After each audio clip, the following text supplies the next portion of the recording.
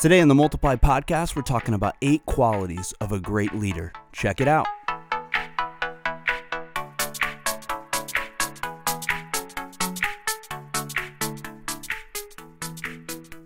Hey everybody, welcome to the Multiply Podcast. My name is Jared. My name is David. So glad you guys are with us. Dave, what's up, man? Doing well. January, New Year. Yeah. How are you? What's your New Year's resolution? What are you doing? Well, I think you know. And Both of us. I think it's pretty clear by looking at me that I'm really succeeding. Get in shape. Yep. You know, What do you do? Lose the pounds. What do you do to try to get in shape? What's your My strategy? wife and I do Weight Watchers. Ah. Yes. And that's point system. Point system. Yep. You got a little tracking on your app. You do your whole thing. So Yeah. we're doing good so far. Good for you, man. Yep. I'm down 56 pounds. No, I'm just kidding. I just watch my carbs. So no sugar, basically. No pasta. No rice. No bread. No. You love your bacon. I do love my bacon. I'm not doing the keto, but I am okay. staying away from the carbs. And what I miss most when I go no carb is like Asian noodle dishes. Like I was in Nebraska this past weekend speaking at a conference. Quick shout out to all the Chi Alpha people that listen in. And we went to a pho place for lunch. It's a pho place, a Vietnamese restaurant. They sell pho. And I had to get it without noodles, which is still good. Like the broth is great, and I get a lot of meat in there, and I throw a lot of bean sprouts in there, but it still just is like... It's not the same. So noodles and dumplings. Dumplings maybe even more than noodles, actually. I love dumplings, and when I'm not eating carbs, that's what kills me. But, eating carbs will kill you too, so one way or the other. Well, listen, we got to be committed if we want to get those 6-packs by this summer. That's right. Which has been our goal for the last... 41 years. Yeah.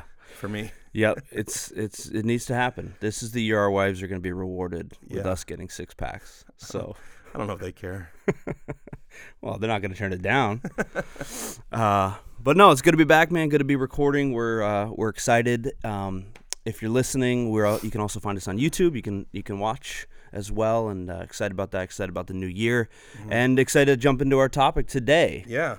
I was reading a Forbes article. It's actually a couple years old, but thought it was interesting. They talked about different 8 qualities of great leaders, great leadership. And so we thought over the next 2 podcasts, we'll kind of break those down, take 4 and 4, share some thoughts. Now, obviously, this is not from a Christian perspective or a church perspective, so it'll be interesting to kind of look at each one and see, do they still apply? Yeah. What are our thoughts on it? So you want to jump us into the first one? Yeah, I think the first one that they talk about in the article is the idea that great leaders have a sincere enthusiasm about them. And I think it's an interesting place to start. Personally, I'm an optimistic person, but I'm not like a high energy person. I don't know if that I'm a charismatic, like rah sort of leader. I'm a little more like just kind of slow and steady in my leadership. So this was challenging for me to see, like, that they identified this. Maybe not, I don't know if they're listing it number 1 as it was the most important, but it was the first one on their list, and it kind of jumped out at me, this sincere enthusiasm. I think the adjective is as important as the noun, right? Yeah. So enthusiasm is energy and excitement, passion around what you're leading and related to who you're leading and the vision of what you're all about. But if it's not sincere, which means authentic and comes across in a way that doesn't seem forced or hyped or unnatural, then I actually think it can be very detrimental to be around a leader who's super enthusiastic, but nobody actually thinks it's for real. Yeah. Oh, I completely agree. And there's different levels or displays of enthusiasm, right? Because I'm kind of like you. I'm not the screamer, shouter, run around guy. Except for when you're watching sports. That's true. There's one exception. Yeah. But I do have enthusiasm in certain areas, and when I'm enthusiastic about those things, like, it's visible, it's evident, you can see what it looks like. And so I think one of the keys is to not mimic other people's enthusiasm and think like their expression of their enthusiasm. Their expression, exactly. Yeah. Oh, this is what it looks like. Okay, so when I preach or teach or when I'm leading a board meeting or staff, I've got to talk in this way, or I've got to show or act like this, or else no one will think I'm excited about it. I think you're right on. The first part of those two words, sincere, is the key, because if it isn't authentic, it actually backfires on you. So what does sincere enthusiasm look like for you? Like if I were to ask your team, how do you know when Jared is really excited about something? You're not yelling, screaming, running around. What would they sense?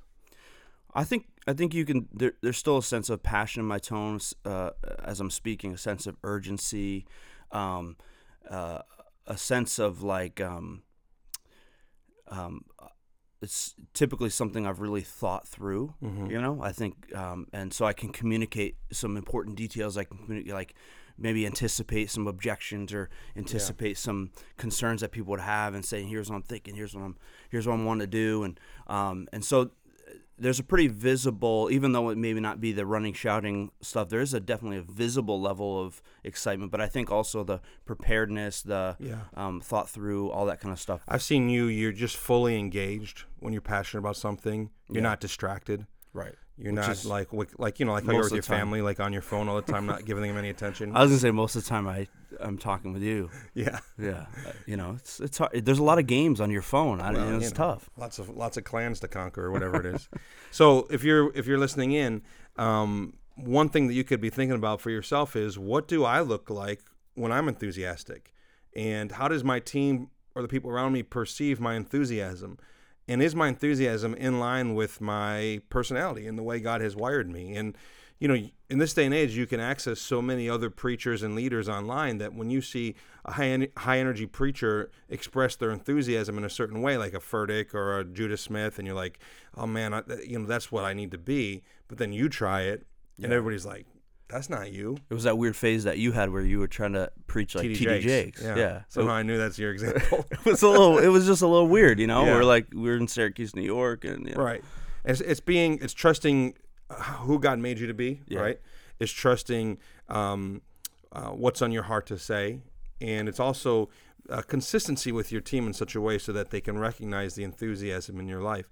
I have the opportunity this year to be a part of a leadership cohort with a lead pastor in Springfield, Missouri named Jim Bradford. We call him Dr. Jim.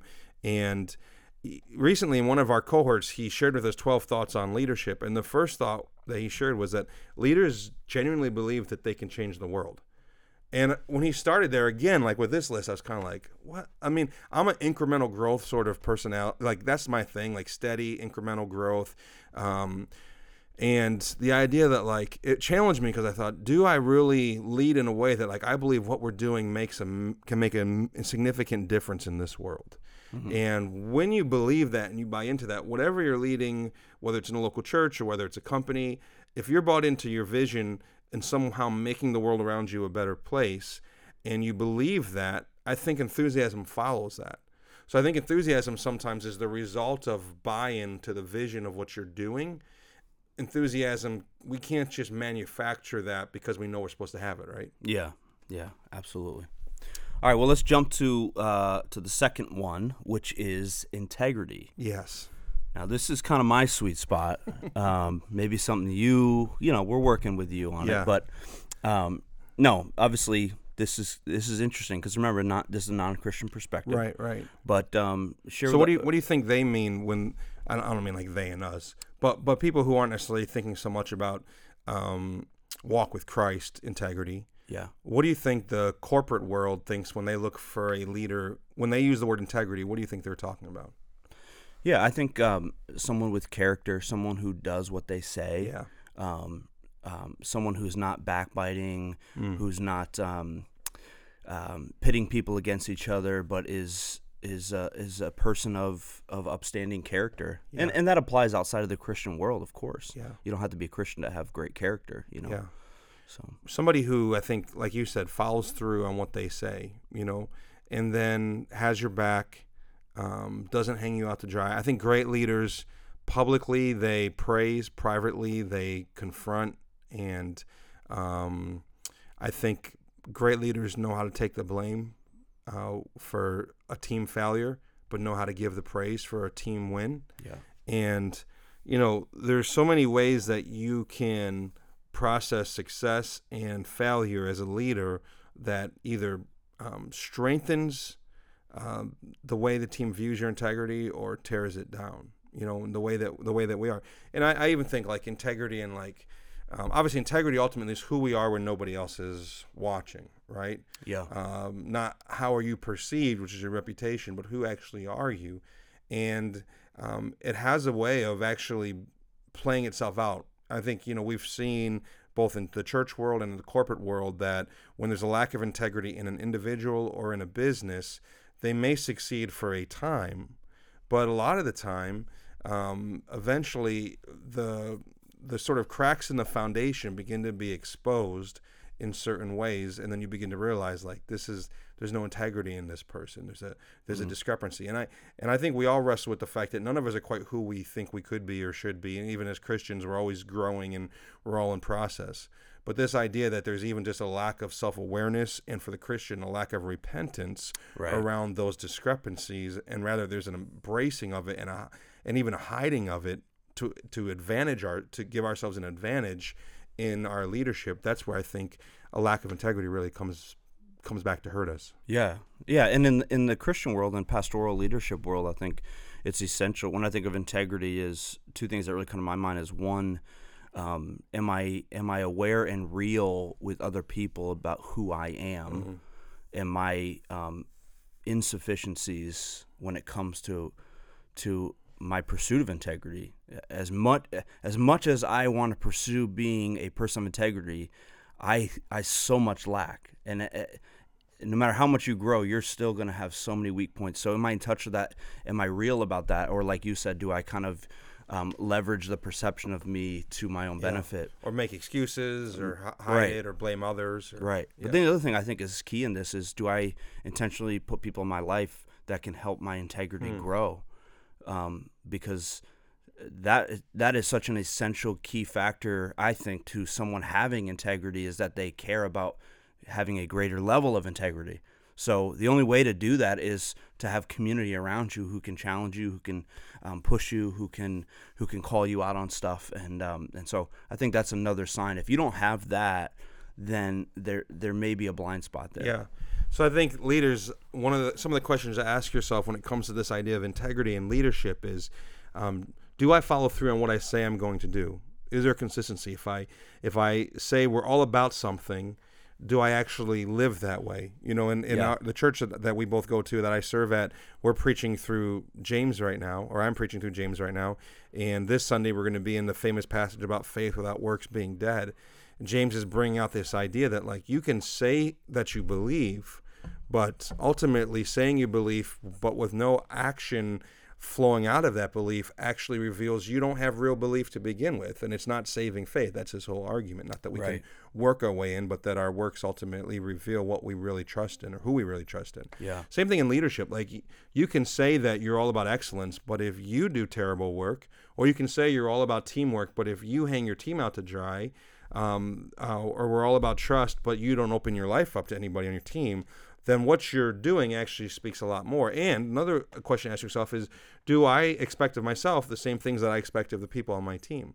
I'm holding them to certain standards as it relates to work ethic and engagement and quality of work. Do I ask those things of myself? And is there a system in place where I can be held accountable, like you're saying, not just people that can speak into my life, but even some sort of a system where with even the top leader gets reviewed for the quality of the work that he or she is doing. And I think those are important things for us to wrestle with, because ultimately, I think it's Craig Rochelle who says at most of the end of his podcast something along the idea of like, it's better off being a real leader, because people would rather follow a leader who's real than a leader who is, I forget how he says it, but basically a leader who seems great, but everybody knows he or she is not the real deal. It really undermines your leadership. Yeah, that actually sounds like something that we've said on this podcast. Well, Craig has been known to borrow heavily. He copies a from lot the of stuff. If you listen to the Multiply podcast and then you go listen to his next one, honestly, Craig, stop. Yeah, it's Stop. a little embarrassing. It's embarrassing. Speaking of integrity. But if you want us to come on your podcast, we will. All right, we're going to jump into the third one, which is great communication skills. Now, before I get your thoughts on it, one of the things they said in here, they highlighted three things I thought were interesting. as it pertains to communication skills. One was the ability to motivate, one was the ability to instruct, and the third was the ability to discipline, which I thought were kind of, especially for Christian circles, when you hear great communication skills, immediately your mind goes to preaching.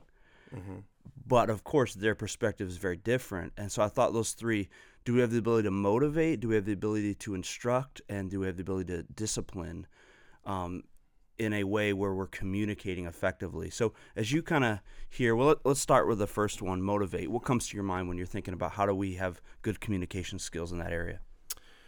Well, I mean, I think as a leader, one of your biggest tasks is getting from point A to point B and getting the team to go with you, right? Yeah. So you're motivating them in the sense of where we're headed, but you're also motivating them to work together to get there. So there's layers of motivation with leadership. You're motivating individuals because not every individual is motivated by the same things, right? And that's why lazy leadership tries one size fits all motivation.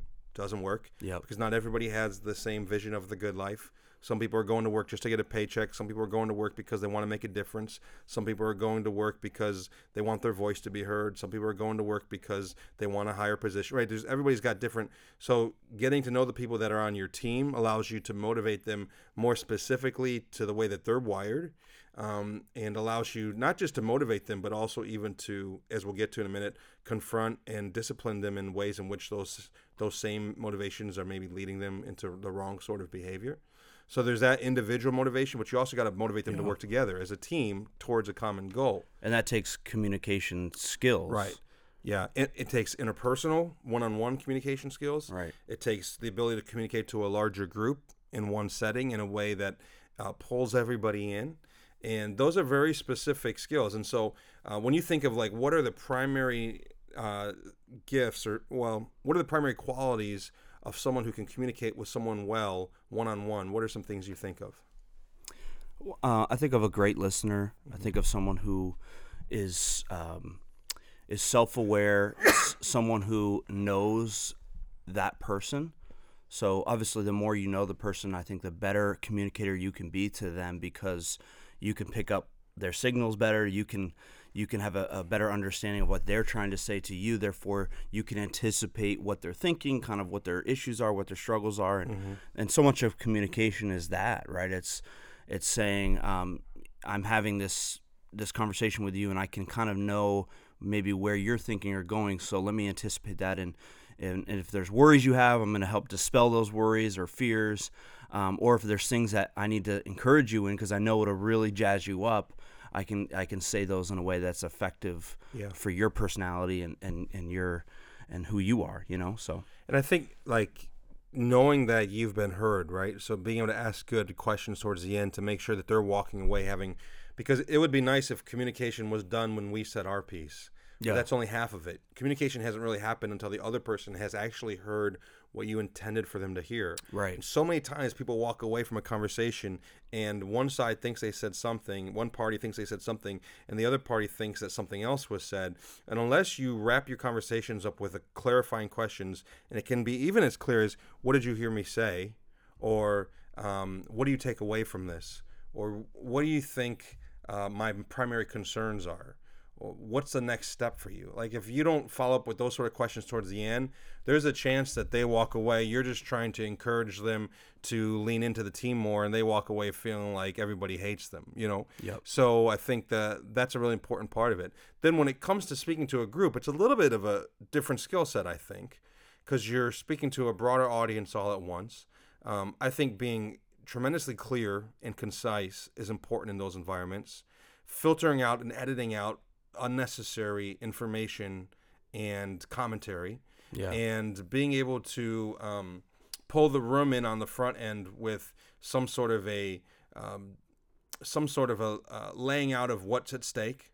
Like, hey, this is why we're together. This is what really matters, and this is why what I'm about to say really matters. Then be able to be as concise and clear as you can, communicate those things in a gracious, clear, compelling way, and then being able to provide some sort of a next up. So, listen, here's what I want to do is after this meeting, I want to schedule meetings with each of you, or after this meeting, I want you to each email me back and let me know what your takeaway is from the meeting. And so that these things don't just sort of become these like I think of The Office with Michael Scott always pulling his team into the conference room. All they would have to yell is conference room, and they all would just get up from their That desks. sounds awesome, though. Yeah. I always want to be in one of those meetings. Well, if he was running it, I would want to be there. But then you think of like Yeah. Stanley's always doing a crossword puzzle, right? Yeah. And Angela always wants to get back to work. And Yeah, they're not productive. That's no, for sure. they're definitely they're very far from productive. They're highly entertaining though, and but most workplaces it's not that extreme. Yeah. But you do get that sense where like every time the leader calls for a meeting, everybody rolls their eyes because they think this is a waste of my time. There's more important things I could be doing. Yeah. I think two things I think about when I think about communicating effectively to a larger group is the ability to read the room, and I think a lot of people miss this, but it's kind of similar to preaching. Like you've got to be able to, when you're communicating to a group of people, be able to understand, have I lost them? Am I losing them? Have I gone too far? Is it time to segue? Because you typically prepare something and you think this is going to be great, but you've got to be able to pivot on the fly if you're losing them, because if you lose them, then they're not hearing anything at that point. Or this isn't resonating. This is coming off in a way I didn't intend. Okay, let me shift to a different. I think that's a really important skill set.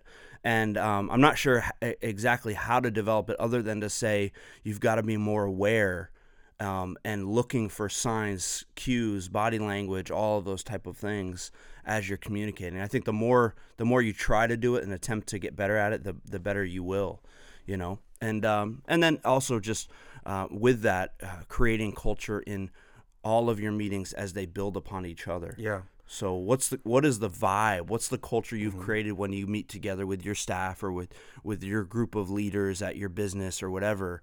And over time, you will create a culture that people will become accustomed to, either good or bad. And clear, consistent language helps create culture, right? Yeah. So in your communication, know what your language is to communicate specific values and just keep hammering it home over and over and over. It's important in leadership. And I think there has to be a level of empathy in your communication too. Yeah.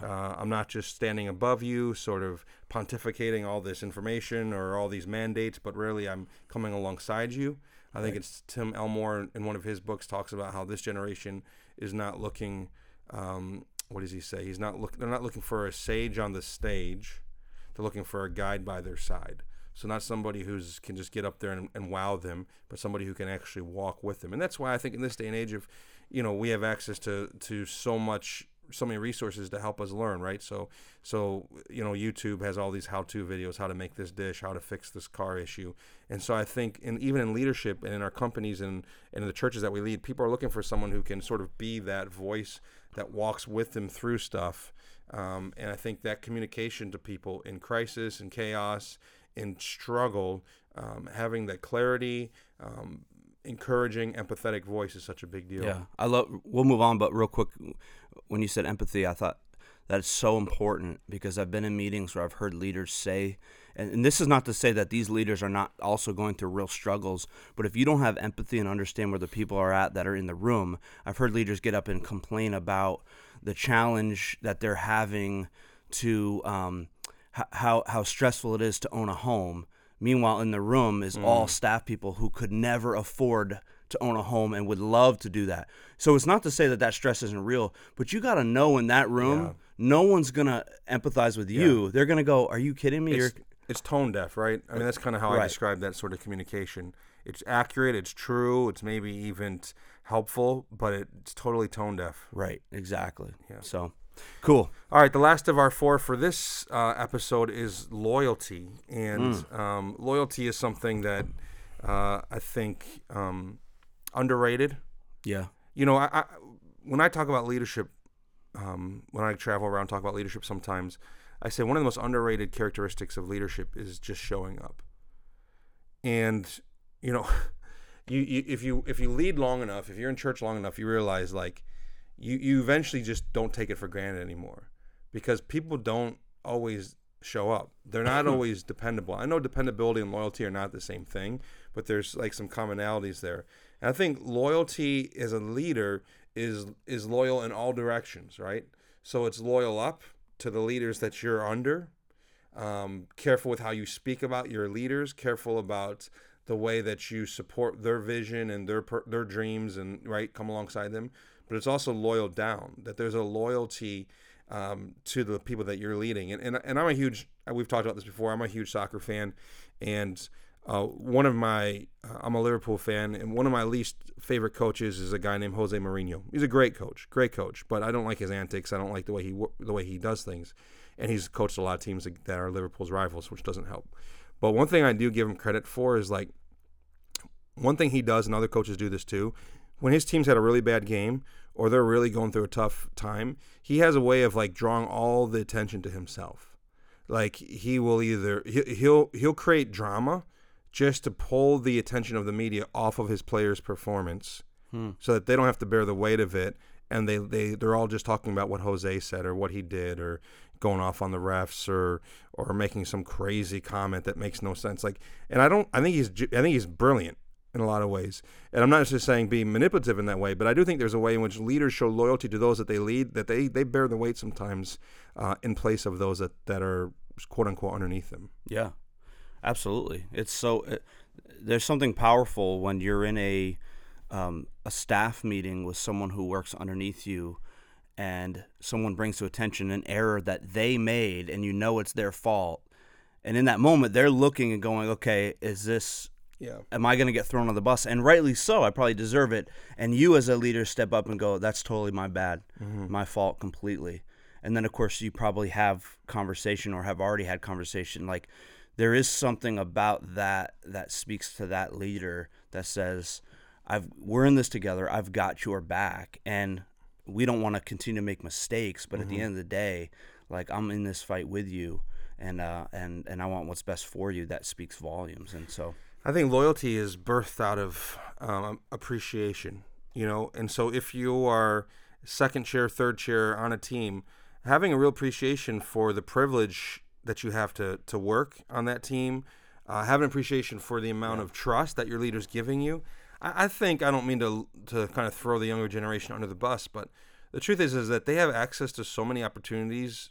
They have quicker access to more opportunities than we ever had, right? So finding jobs, getting your resume out there, I feel like there's definitely research that's been done that shows that there's a certain age group that doesn't hold jobs down for very long, and a lot of it is because there's so many other places that will hire you. Yeah. And while that may be opportunistic and sometimes even the right move for an individual, it also definitely short circuits loyalty, because ultimately you just become loyal to yourself and loyal to your own needs.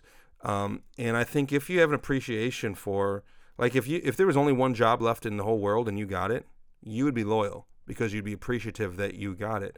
So I think if you're leading on a team underneath a leader, whether you agree with everything he or she does, whether you even love everything about what you're called to do or asked to do, the appreciation that you can work, that even God's given you the ability to do the work that you're doing, and you have the opportunity to work and provide for yourself and your family, that can be a real catalyst for loyalty.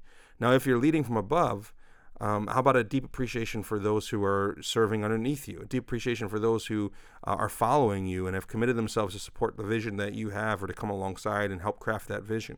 So I think if you don't appreciate really the opportunities you have in leadership, you won't be as loyal as you should. Yeah. Well said, man. And it's no mistake. I think you're right that our culture in general is moving less and less away from deep, meaningful friendships and more to superficial kind of connections, and which makes loyalty even more challenging. So I think the further we go, the more important that will be in leadership. Yeah, and I just want to say how glad I am for how much you appreciate me.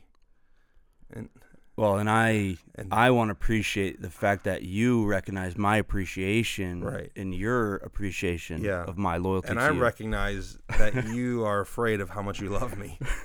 Yeah, absolutely. Sometimes it scares me a little bit, yeah. Hey, before we go... and we got 4 more in our next episode, right? 4 more, yes. Yeah, we'll come back in our next episode with 4 other qualities. But before we go, our heart, we don't want to make just better leaders, but also better eaters. And so, David, tell us, David's Eats, what's the best thing you've had in the last few weeks? Wow. Well, I was just in Lincoln, Nebraska, which is a great... I don't know if it's called a city. I guess maybe it's a city. It's built around the University of Nebraska. And when I was there, it's a college town. It's got some good food. I don't think I really found the best food there, but I'll just say probably the best thing I had while I was there. There's a little Mediterranean place there. It's called Sultan's Kite. Sultan, like a leader, Sultan, and then kite, like the thing you fly in the air. Sultan's Kite. I think that's how it's pronounced. And I used DoorDash every night after the services because I was always hungry to order in a Greek salad and some chicken shawarma or some lamb gyro meat, and it hit the spot. I love those flavors. I know you do too. I love the sort of briny, acidic, olive, tomato, feta. I love all of that, and all that together, chicken shawarma on top of a Greek salad. My mouth is watering thinking about it. So that's probably the best thing I ate on that trip. Awesome. Cool. Well, thanks everybody for listening. If you're watching via YouTube, give us a like, subscribe. We look forward to hanging with you guys next time. This is the Multiply Podcast. Peace.